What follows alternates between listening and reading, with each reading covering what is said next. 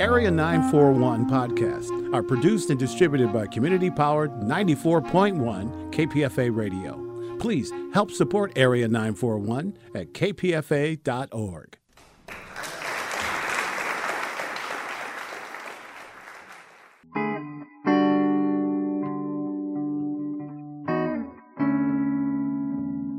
This is the Area 941 Radio Walensky podcast. I'm your host, Richard Walensky. We're talking about books, about theater, about film, and sometimes about politics.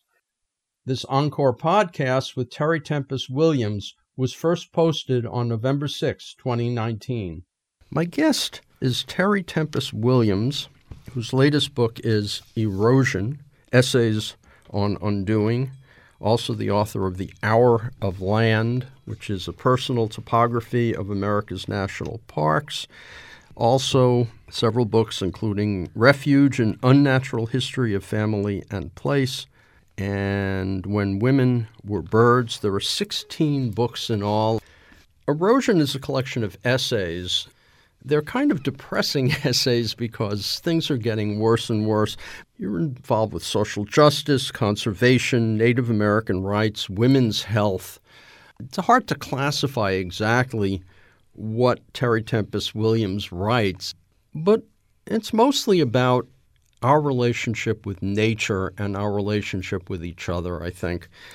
I want to start by talking about some of the issues in erosion. And the first one that hit me hardest is, and this was going on during Obama's administration and before, which is leasing of mineral rights and oil rights in the West.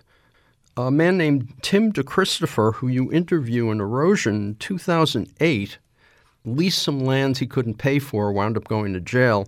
You and your husband, Brooke, did the same thing in 2016. What is this? It sounds like this ripoff has been going on for a long time. That's right. It has, Richard. And first of all, I just want to say what an honor it is to be on your show. And I just appreciate the voice that you give to us as writers. And I also want to just express my gratitude to KPFA and to my longtime friend, Andrea Lewis, who I think about often. And I just honor the free speech that is here. You're exactly right. The Bureau of Land Management has been ripping off the American people for a very long time. In 1920, the Minerals Leasing Act was put into play. Oil and gas companies can lease public lands, our public commons, for as much as $1.50 an acre. And in 2008, as you mentioned, a student from the University of Utah named Tim DeChristopher, unintentionally, but then very intentionally, saw what was happening when he went into this bidding arena. It was a cold day. There was a protest outside. He came in. A woman said, "Are you here to bid on the oil and gas leases?" And he said, "Why, yes." And they handed him a number, bidder 70. And he was an economics student, a very smart economics student who was also concerned about climate change. And as he heard these numbers and these pieces of land being auctioned, he realized that he was going to disrupt this auction. And he bid them up to, I think, $1.8 million. And then someone figured out this was not going as planned. And they stopped the auction. Long story shorter, after several years, he was convicted on 2 felony counts of disrupting an oil and gas lease and served 2 years in a federal prison. Essentially for calling a ripoff. That's right, and honoring the practice of civil disobedience. You didn't see any of the traitors of the 2008 downturn go to jail, much less set foot in a court. 8 years later, Brooke and I found ourselves supporting some students in a similar action. Many of us were protesting this practice. I was working at the University of Utah in the Environmental Humanities program, and we were, as students, all transformed, all of us, by looking at how the lens of environmental humanities can impact oil and gas dependent communities like Vernal, like Moab, Indian lands, etc. I went to Paris. I was in one of the manifestations, demonstrations, from the Arc de Triomphe to the Eiffel Tower. And at one point, Richard, I just thought, I can't do this anymore. It isn't enough. And I remember as we turned the corner, there were thousands of us, like water, flowing toward the Eiffel Tower. I stepped out of that river and I sat down on the ground and I thought, I have to go home and do something that's real. And just then, a group of indigenous elders from the Amazon were carrying a banner that said, "Keep it in the ground." And I thought, that's what I need to do, is go home and keep it in the ground. A month later, 2 months later, we found ourselves in this auction. As an introvert, I went into the wrong line. I found myself inside, not outside. And the protesters disrupted the auction. They were told to leave. They stayed. They disrupted again. They were removed. I was in. And as Tim did, I saw the crass language that was being used. I knew the lands that were up for auction. They were very near where we live in Grand County, Utah, just outside Arches National Park. I also knew that if we could pay for these leases, then it was within our right as an American citizen. Yeah, this is very different than what he did. He was trying to drive up the price, but you're just talking about, as American citizens, going in and leasing for yourself. Right. And, Utah's a small town, and I happen to know one of the agents there. He said, "Terry, if you are misrepresenting yourself, you could go to prison." And I said, "I know that as an American citizen, if I can afford to buy these leases, we have every right to be here." I also knew that if we bought a lease that a quote-unquote legitimate company was going to use, then that it would lessen the power of what we were going to do. So I knew that after the auction, there is what is called a remnant sale. And those that the oil and gas companies did not want go up for sale for half price.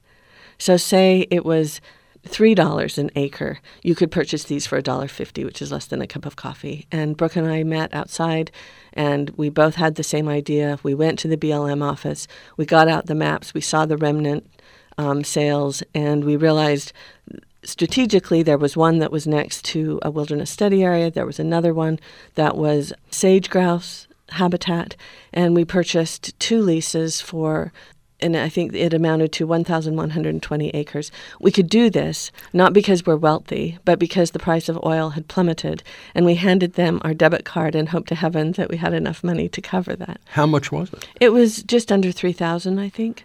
$3,000. It's very affordable. For 1,120 acres to be developed for oil and gas. What we said was, we are not going to develop these for oil and gas until science can show us that they are worth more above ground than below, given the cost of climate. That turned out to be very controversial, as did our action. Again, long story shorter, we waited 9 months, and then the Bureau of Land Management revoked our leases, saying that we had not done due diligence and that we were illegitimate to the process. What we found out through our attorneys, and the Western Environmental Law Center has kindly taken us pro bono as their clients, through 2 Freedom of Information requests, we found out that no person or company who has bought oil and gas leases legally, which would be us, has ever been turned down their lease. They have never had their lease revoked. We were the first ones since 1920. There's one other element, which is in erosion, which is that many of these companies that leased didn't want to do anything until the price was worthwhile. So you were actually in the same position as the companies themselves. That's exactly right, Richard. It was political. It's still political. We are now past the 3-year mark, and we have heard nothing. We appealed the decision in the Department of Interior. Our case is before the Land Board of Appeals. Justice deferred is justice denied. Did you go to any Democratic senators and explain what was going on? Our senators. Well, that's why I said Democratic. Tom Udall, who I think is one of the most brilliant, moral, spiritual senators, he knew and still knows.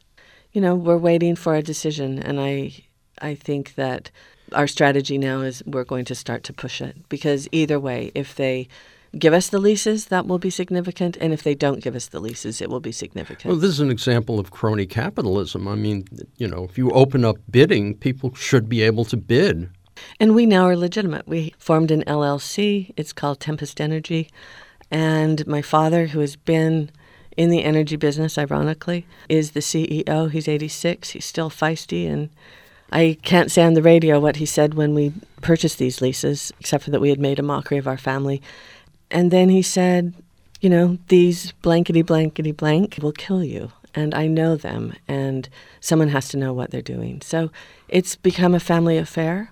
And I think he understands that, my family isn't in the oil business per se, but they lay the pipe, they dig the ditches.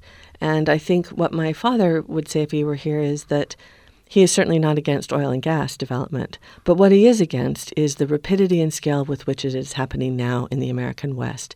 Utah, from the vantage point of a raven, looks like an exposed nervous system. And it's breaking all of our hearts. And not only that, but it's also infringing on Native rights and sacred lands. Terry Tempest Williams, one of the things that's happened in the past few months is all we're hearing about is impeachment. But it strikes me that what's going on below the surface is far worse, because a lot of these things that are happening under the Trump administration, including the destruction of Bears Ears National Monument, semi-destruction of Grand Staircase Escalante, all of these things are happening, yet when everybody's just talking about impeachment, Ukraine, this stuff isn't getting out. I think that's a really important point, Richard, and thank you for making it.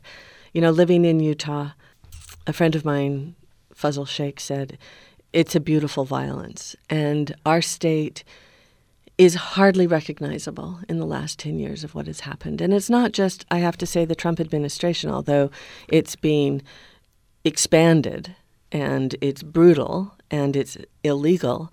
But under the Obama administration, they did twice the drilling and oil and gas exploration that the Bush-Cheney regime did. So this has been going on for a long time.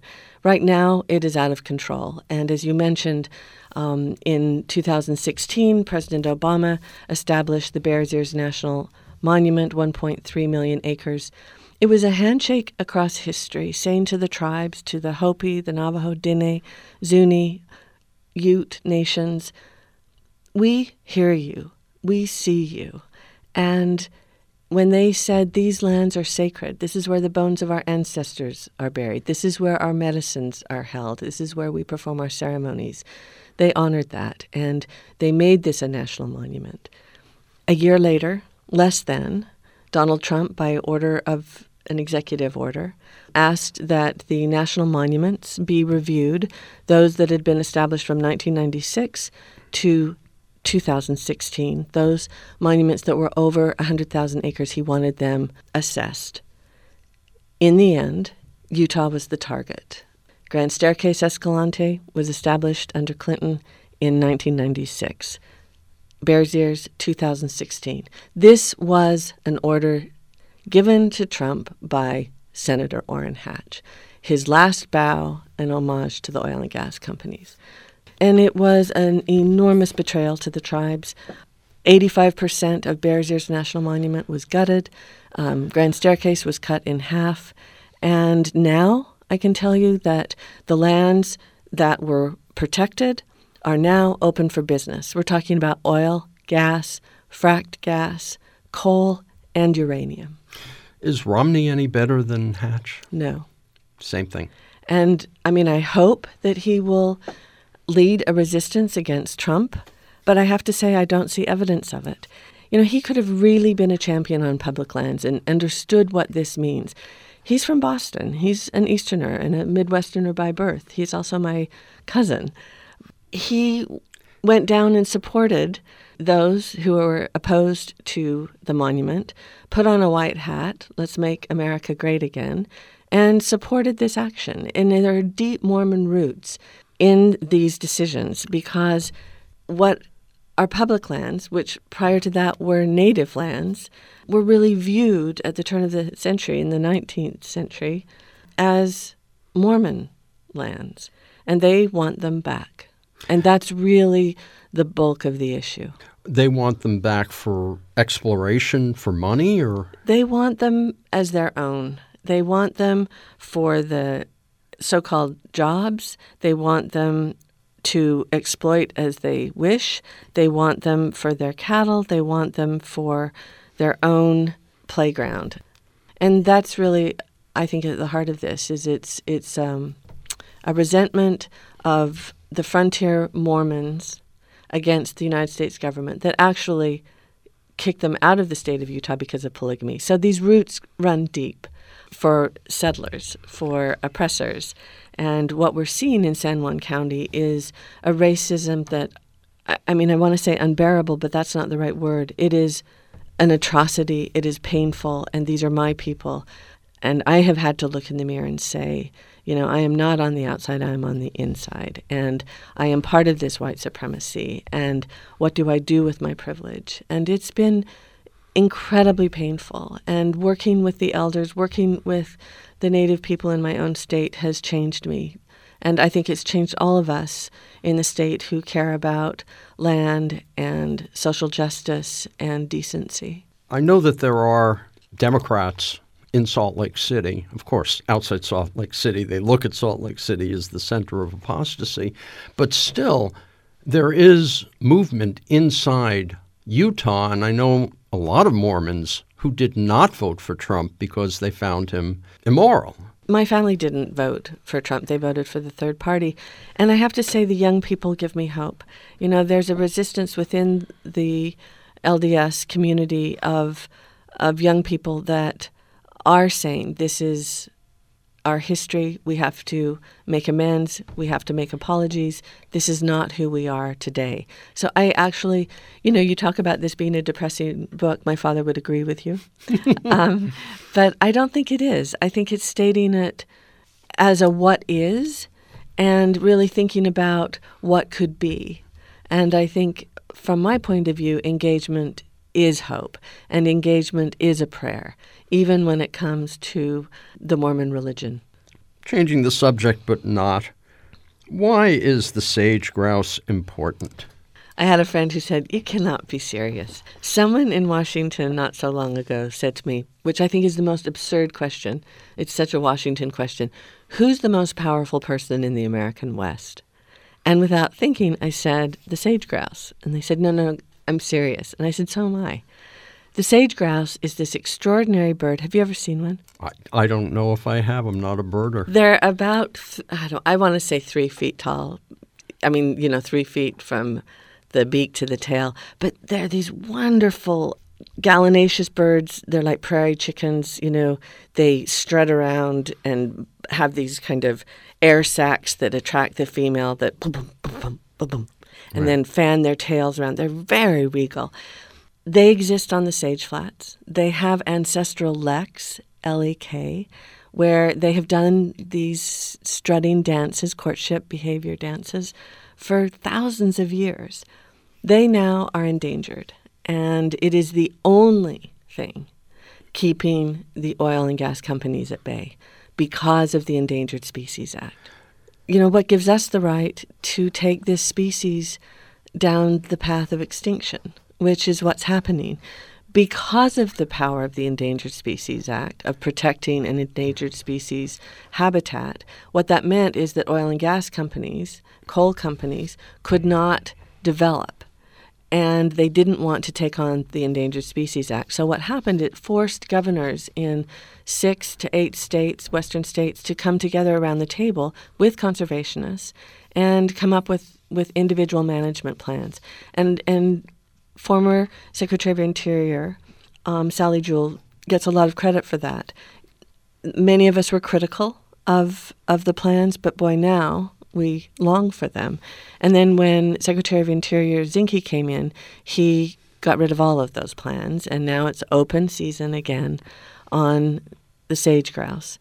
But again, because of the endangered species, they're going to have to go into the courts and see what the rights are. And that's why you see an attempt to gut the Endangered Species Act along with the Clean Air Act, Clean Water Act, et cetera, why we have the 80-plus regulations that have all been removed in Congress, just as your point at the beginning of the show, without people knowing what's really happening. You know, if the sage grouse go, the prairie dogs go, the pronghorn antelope go, and you have a whole sage steppe ecosystem that is at risk. If you would have told me 10 years ago, 20 years ago, as a child, that the ubiquitous sagebrush ocean would be at risk 50 years later, I would not have believed you. But that is the case. But then we add climate change to this. I mean, around here, years ago, every fall, and people who've lived in the Bay Area know this, every fall you would have to go through your house once or twice and clean off all the dead flies. They'd get in the house, these big ugly flies, and then they'd drop. I mean, you couldn't avoid it. You open the door, they would come in. I have not seen a dead fly on my sill for years. Isn't that interesting? I mean, these are the markers, right? Yeah. That we would take for granted. Right where Brooke and I live in Castle Valley, just south of the Colorado River, we are in deep drought to the point where we've been putting out bowls of water for the migrating birds coming through. Well, in August, I saw a bald eagle on the edge of the Colorado River just drenching herself. I saw a pronghorn antelope, emaciated for lack of water. It's grim, and I noticed in the New York Times, maybe you could put in the name of your county and see where you are on the scale of climate, that anything above 2 Celsius is severe. Where we live in Moab, in Grand County, we are at 2.5 Celsius. So it's already started. And we see it everywhere, just as you're talking about flies. We're seeing it in drought. We're seeing it in pink snow. We're seeing it in changing weather patterns.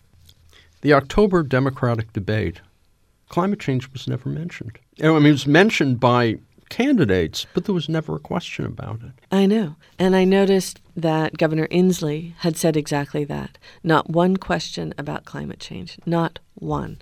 And here we are in a climate crisis. It's the biggest existential crisis, and I've interviewed several people about it. I'm talking to you about it now. There's the burning in the Amazon, which had its headline 2 weeks ago or 3 weeks ago or a month ago, whenever it was, and then vanished. Are they still burning? I would assume so, and it just disappears. Denial is a very powerful human emotion. I don't think we give it enough credit. And even though our lives are being affected by it, we are watching these migrations, we are watching these forests burn, we are watching the changes in our own communities, it still isn't touching us in a deep way.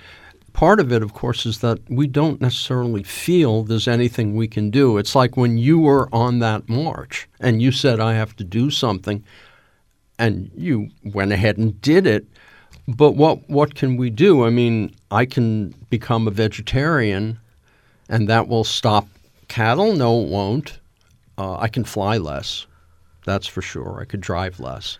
And I think it's, when I say it doesn't touch us deeply, I just mean it, for so many of us, especially in privileged positions, we're comfortable, and it remains an abstraction. And yet, when we look around us, it's anything but abstract. I think it's less abstract for you. In reading Erosion, you could see that because you could see those changes. There's a scene where you're swimming in the Great Salt Lake. And back in the days when I had a boyfriend in Idaho Falls, I was going through Salt Lake. We met in Salt Lake sometimes. And I would see the Great Salt Lake. How has that changed since the late 90s? It's a totally different landscape. And someone said to me, well, it's easy for you to write about climate change in the desert. It's not affecting you. The seas aren't rising out your front door. And I said, no, but the heat is. The desecration of the land is.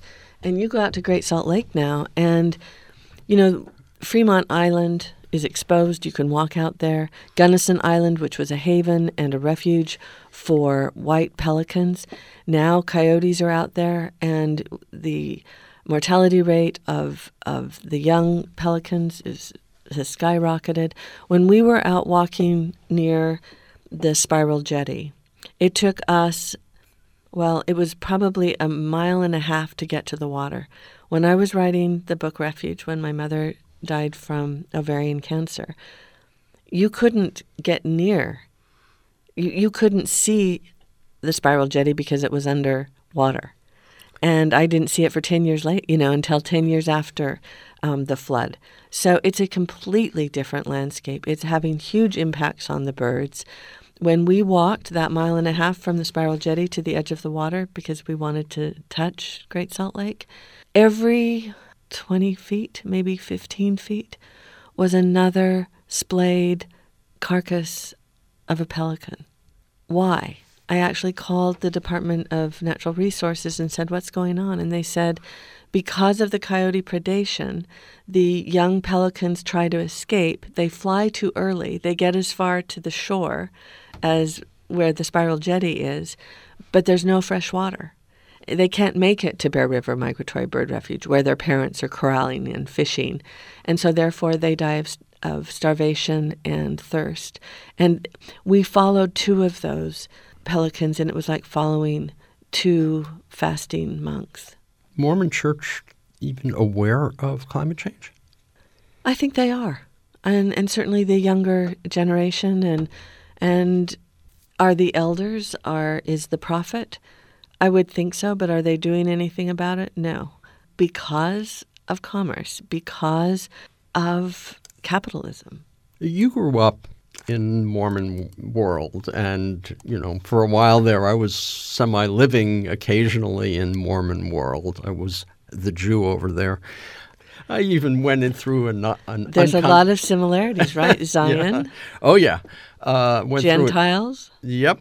I went through an unconsecrated temple in Bountiful. Oh, really? Just before it became consecrated. I saw what that was like. What I found among Mormons is a certain honesty. I mean, obviously, whatever's going on inside is different, but on the surface, an honesty that a lot of other people didn't have. And it seems to me that that's harnessed only for the church. It's such a complicated...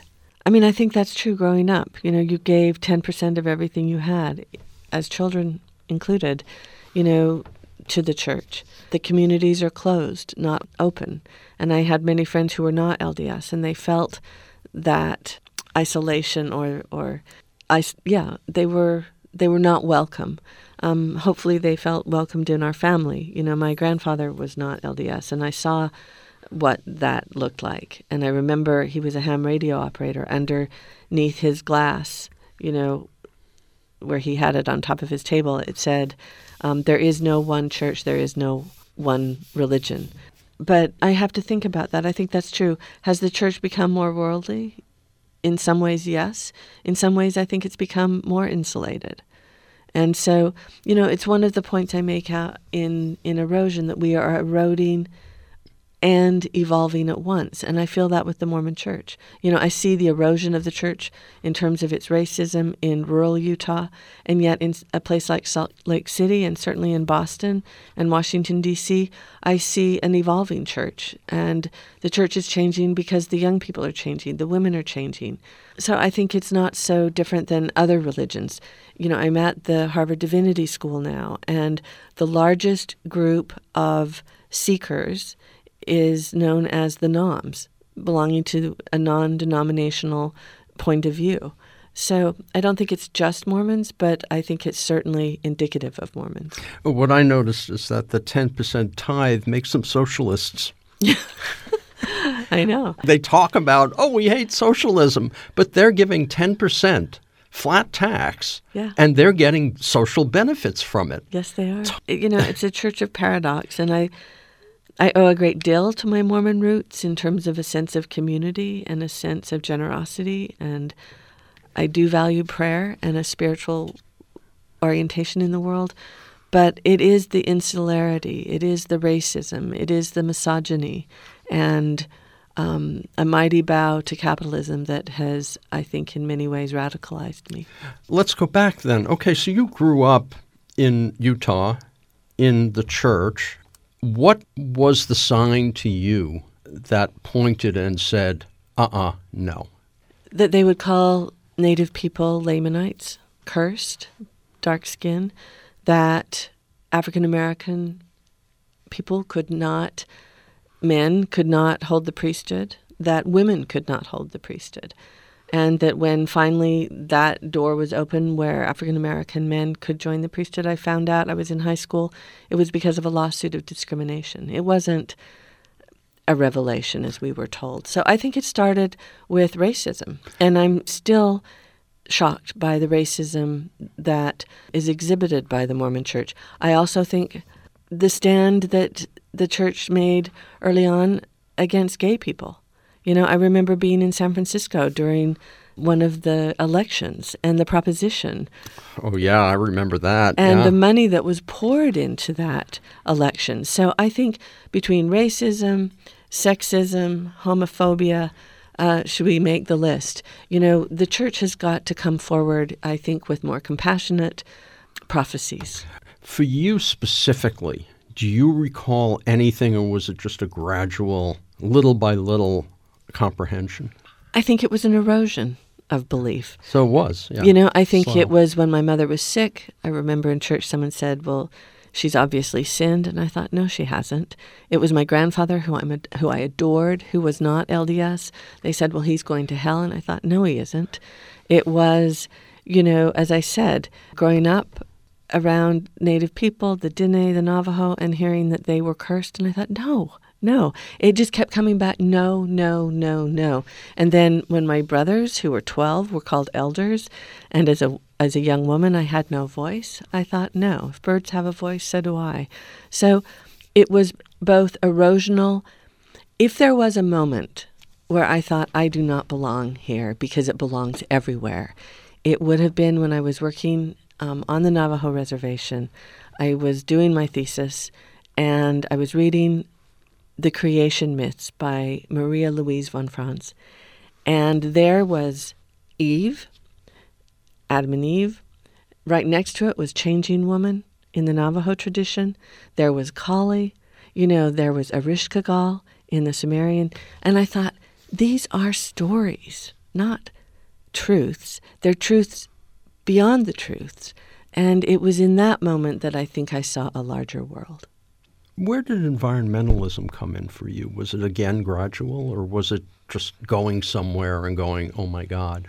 We were raised outside. You Really? know, my family, as I said, you know, contractors who dug ditches to lay pipe for water, for natural gas, for sewage.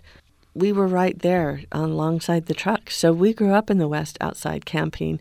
I had a grandmother who loved birds. She gave me my first bird book when I was 5 with 3 red lines. And she said, Terry, this is our secret. It says, I love you. You know, we watched the stars. We knew the names of wildflowers. My family hunts. They have more guns than I can tell you. It could be called an arsenal. And I remember as the oldest granddaughter and, you know, child of a very close extended family, going out rabbit hunting with them. And I remember when the first rabbit was killed. That was the day I became an environmentalist. Because while everyone else just kept moving along shooting jackrabbits, I knelt down and watched that jackrabbit die. I remember my father once took me hunting in New York, and I saw a deer, and I raised the gun, and I looked at the deer, and the deer looked toward me, and then the deer happily trotted off. And my father, you know, said, you saw a deer and you didn't shoot. And, you know, I was kind of, at the time, kind of crushed. But when I got back, my mom said, good for you. That first time you see that. It's shocking, isn't it? Yeah. I couldn't do it. I could not do it. That's so interesting. You know, I was going to say, I also have to say that it deepened and that environmental issues became issues of justice at the Nevada test site when I realized that I belonged to a clan of one-breasted women, and 9 women in my family had all had mastectomies and 7 were dead. That's the same series of early 50s tests, The Conqueror, that killed off John Wayne and Agnes Moorehead too, right? Yeah. I mean, nuclear testing in the desert from 1952 to 1966. Around St. George. Yeah, and that those tests were continuing until 1992. And I was just down in St. George, and I asked them, because I read a piece from Erosion called Boom, and I asked them how many in this room, and there were about 250, have not had a member die from cancer.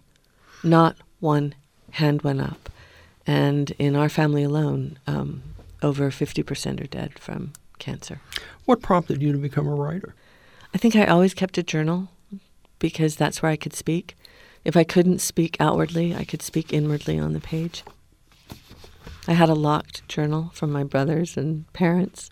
So eventually you wrote a children's books, co-authored. Yeah, that seemed safe.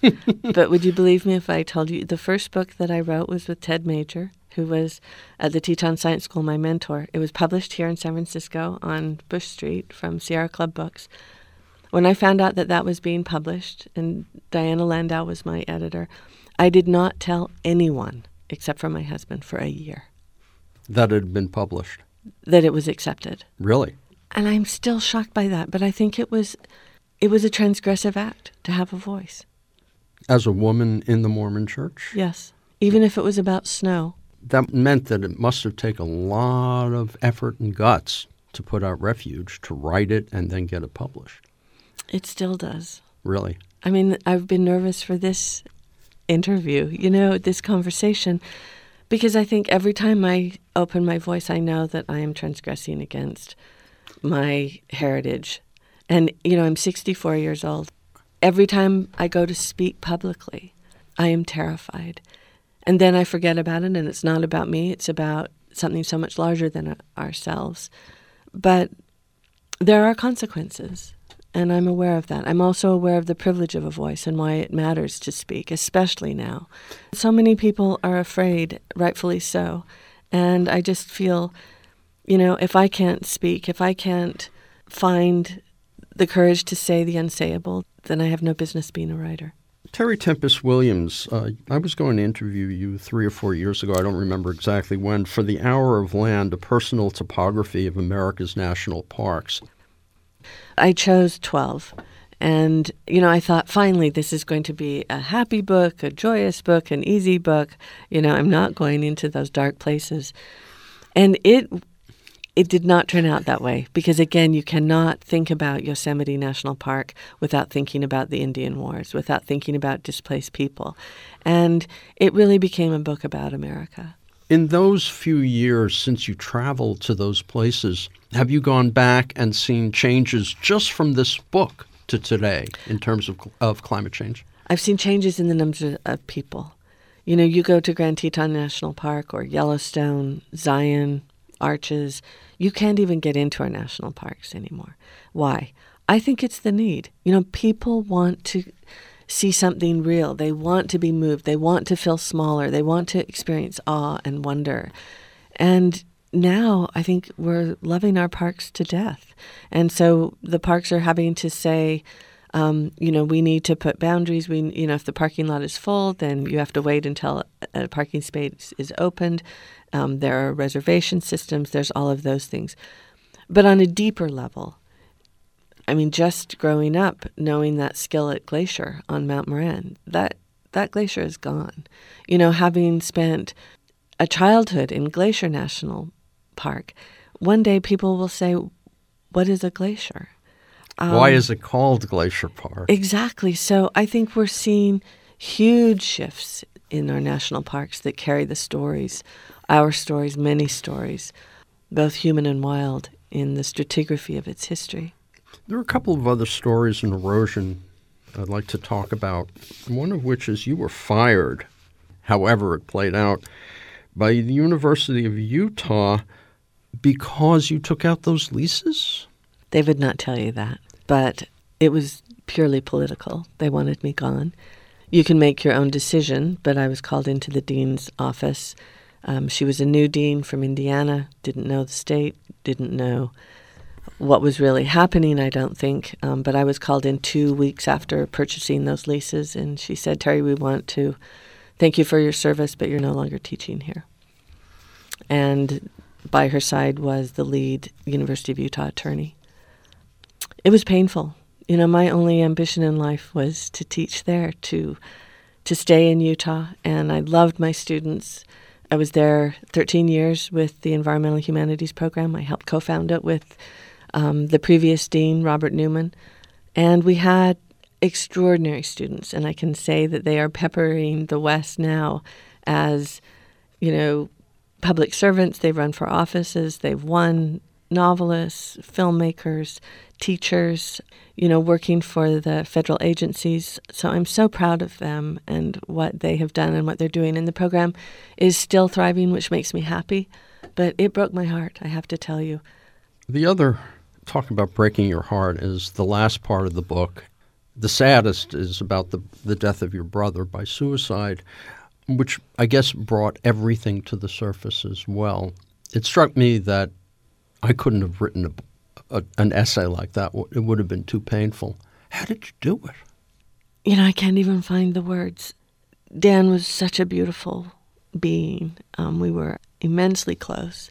3 months before his death by suicide, he called me and said, "Tara, I'm eroding." That's really where this book came from. And he said, "You're in denial." And he said, "I'm fucked, you're fucked. The world is fucked. Why can't you see that? Let me go. You've got to let it all go. All of it." And I remember saying to him, "I can't let you go. I can't let the earth go. There's always something, isn't there, that we can do?" And, you know, and then I remember he had a mental illness. He struggled with depression. I'm not sure, Richard, that he wasn't gay. And in a Mormon culture, that is not acceptable. I think that was part of it, the underlying. We had many conversations about that. I'm telling you this is in an intimate moment, obviously. He was a philosopher. He loved language. He was also a working man. His hands were calloused. He went up to the Bakken thinking he would get rich. He came back shattered, like so many other men working on the frack lines. He was homeless for a while. And I think he finally realized, you know, his suffering did not have meaning for him anymore. I think he was a casualty of this moment, whether it was opiate drugs, whether it was the economic turndown. And when I found out that he had hung himself, the first thing out of my mouth was, "I'm so proud of him," because I feel like in his instance, it was an act of courage. I had to write that piece. I had to write that piece to honor him. I had to write that piece to remember him. And I think being able to experience his cremation with my youngest brother was a deep, deep healing. And again, when we talk about our undoing, how to say this, it was our healing. For me, reading that brought back, my mom died of cancer, but it brought back all of my feelings from that. And then the end about the cremation, I had never read about what it's really like. I didn't know it was possible to witness.